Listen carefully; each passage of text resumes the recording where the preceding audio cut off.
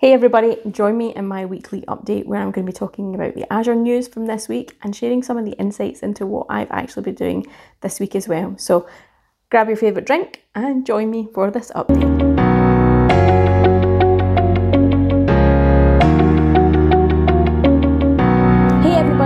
Welcome to this weekly update.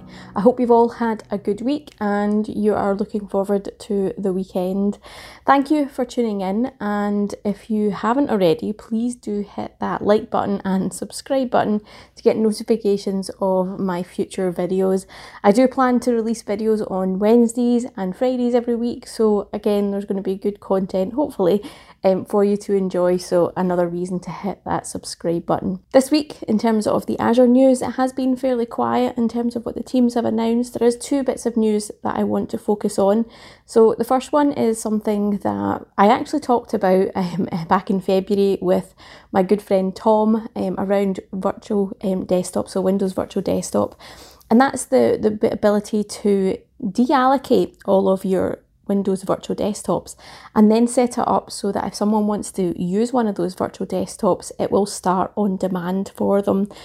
So yeah, it's a good way of saving costs and also enabling, you know, a bit of that flexibility within your workloads and your environments. And it's in preview at the moment, I believe, but there's some good documentation. And like I said, I talked to Tom about this back in February when we took a deep dive looking at the roadmap. So I'll link to the video to show you more information about that and you can have a look at that, but it's definitely something you should be looking at if you are running Windows virtual desktops and you are potentially looking to save some money by deallocating your virtual machines and then making them available to start when someone wants to connect to them. So, you know, if you deallocate a virtual machine over the weekend and someone wants to work, they will have that ability to start that virtual machine and do some work if they wanted to. So flexibility is there, so definitely something you should be looking at introducing into your environment.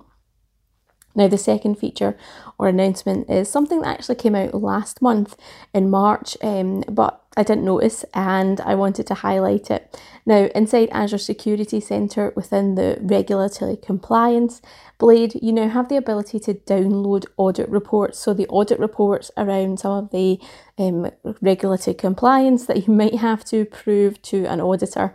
Now, it is just a report downloading, so you can filter it and you can have a look at the report, and you can either use these reports for your own internal kind of compliance needs or investigations, or if you need to provide that information towards an external auditor.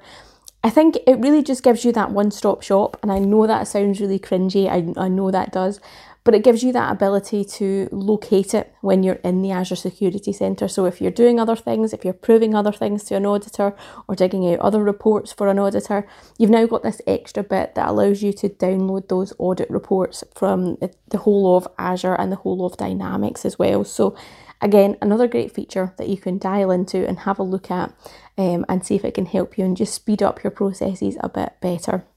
It is in public preview, but it's one of those features that I don't think is necessarily impactful in your business. So this one I would recommend, again, implementing within your environment now, even in production. So it's there, so use it and have a look at it, and definitely feedback to the team if there's anything else you need or any features that are missing around it or functionality. But yeah, you can now download the audit reports within Azure Security Center. So for me this week, I have been quite busy. It has been another short week. So I had Monday off and I came back to a flurry of realising that I hadn't given myself enough time to do some of my deadlines. So I think I've been working furiously in the background to get some things done even. One of the things that I had to prioritise was a live stream that my colleague and I, Thomas, did the other day around Azure landing zones. This was the 6th part of a 5-part blog series, or 6-part blog series that we'd been working on. So there's 5 blogs covering off landing zones and thinking about how an organisation can use landing zones on their migration journey and telling that story. And the live stream was the last part in that series to finish it off.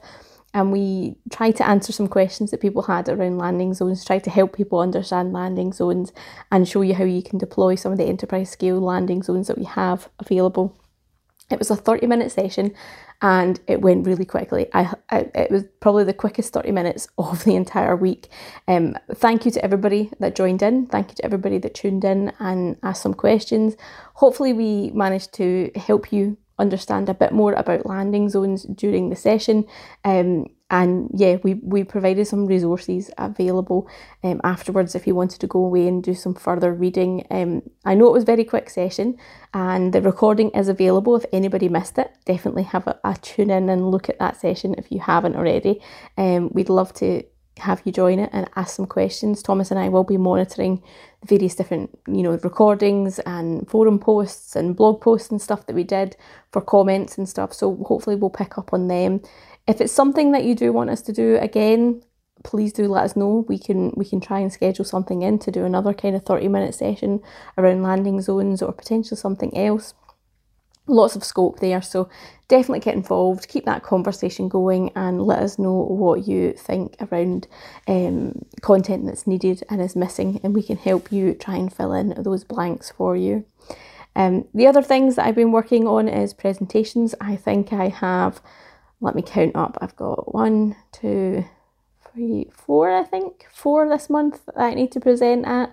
I'm speaking at a conference, the Azure Live conference, which is next week, and then I've got a couple of presentations for user groups and various different community groups coming up as well. I think it's 3 of those, 1 conference and 3 user groups, or is it 1 conference and 2?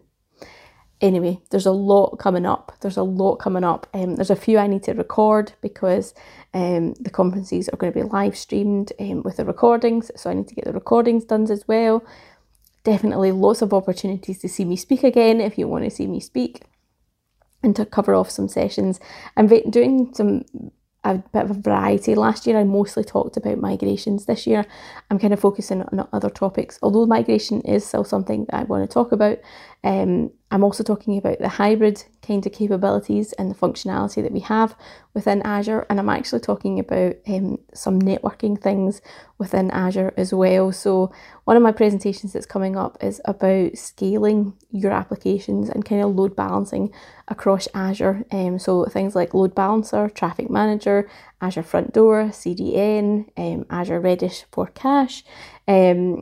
Yeah, it's actually been really interesting digging deeper into some of those features and functionalities that we have. I'm aware of all of the products and I have an understanding of them at a very high level, but I've had to dig a little deeper into each of those topics and try and get some more information to do that presentation that I have.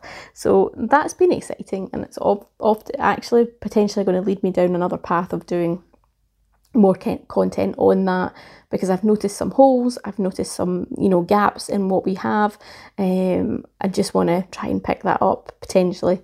Lots of things on my to-do list and constantly adding to it, but lots of opportunities there as well. So I will be posting on my Twitter and stuff and on my blog. If you haven't already, check out my new blog layout. And yeah, I'll be posting where I am and where you can find me. So definitely check that out and, join me if you want to hear what I'm up to.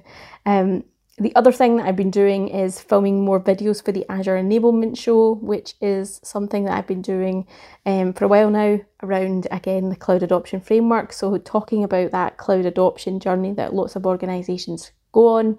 So we're filming a ton of videos this week. I think they come out later in the month, potentially the start of May. But yeah, really excited about those coming out. So hopefully they will be useful to you as well in terms of understanding how to, potentially adopt Azure as your cloud solution, and how the cloud adoption framework can really help you as well. Now, I'm going to head off because I have, like I said, a ton of things to do, a ton of presentations that I need to finish. Hopefully you've enjoyed this update. Again, please do hit that like button and subscribe if you want to see more content of me giving you the weekly news, giving you an insight into what I'm doing and what I'm up to, and yeah, hopefully join you in a future video.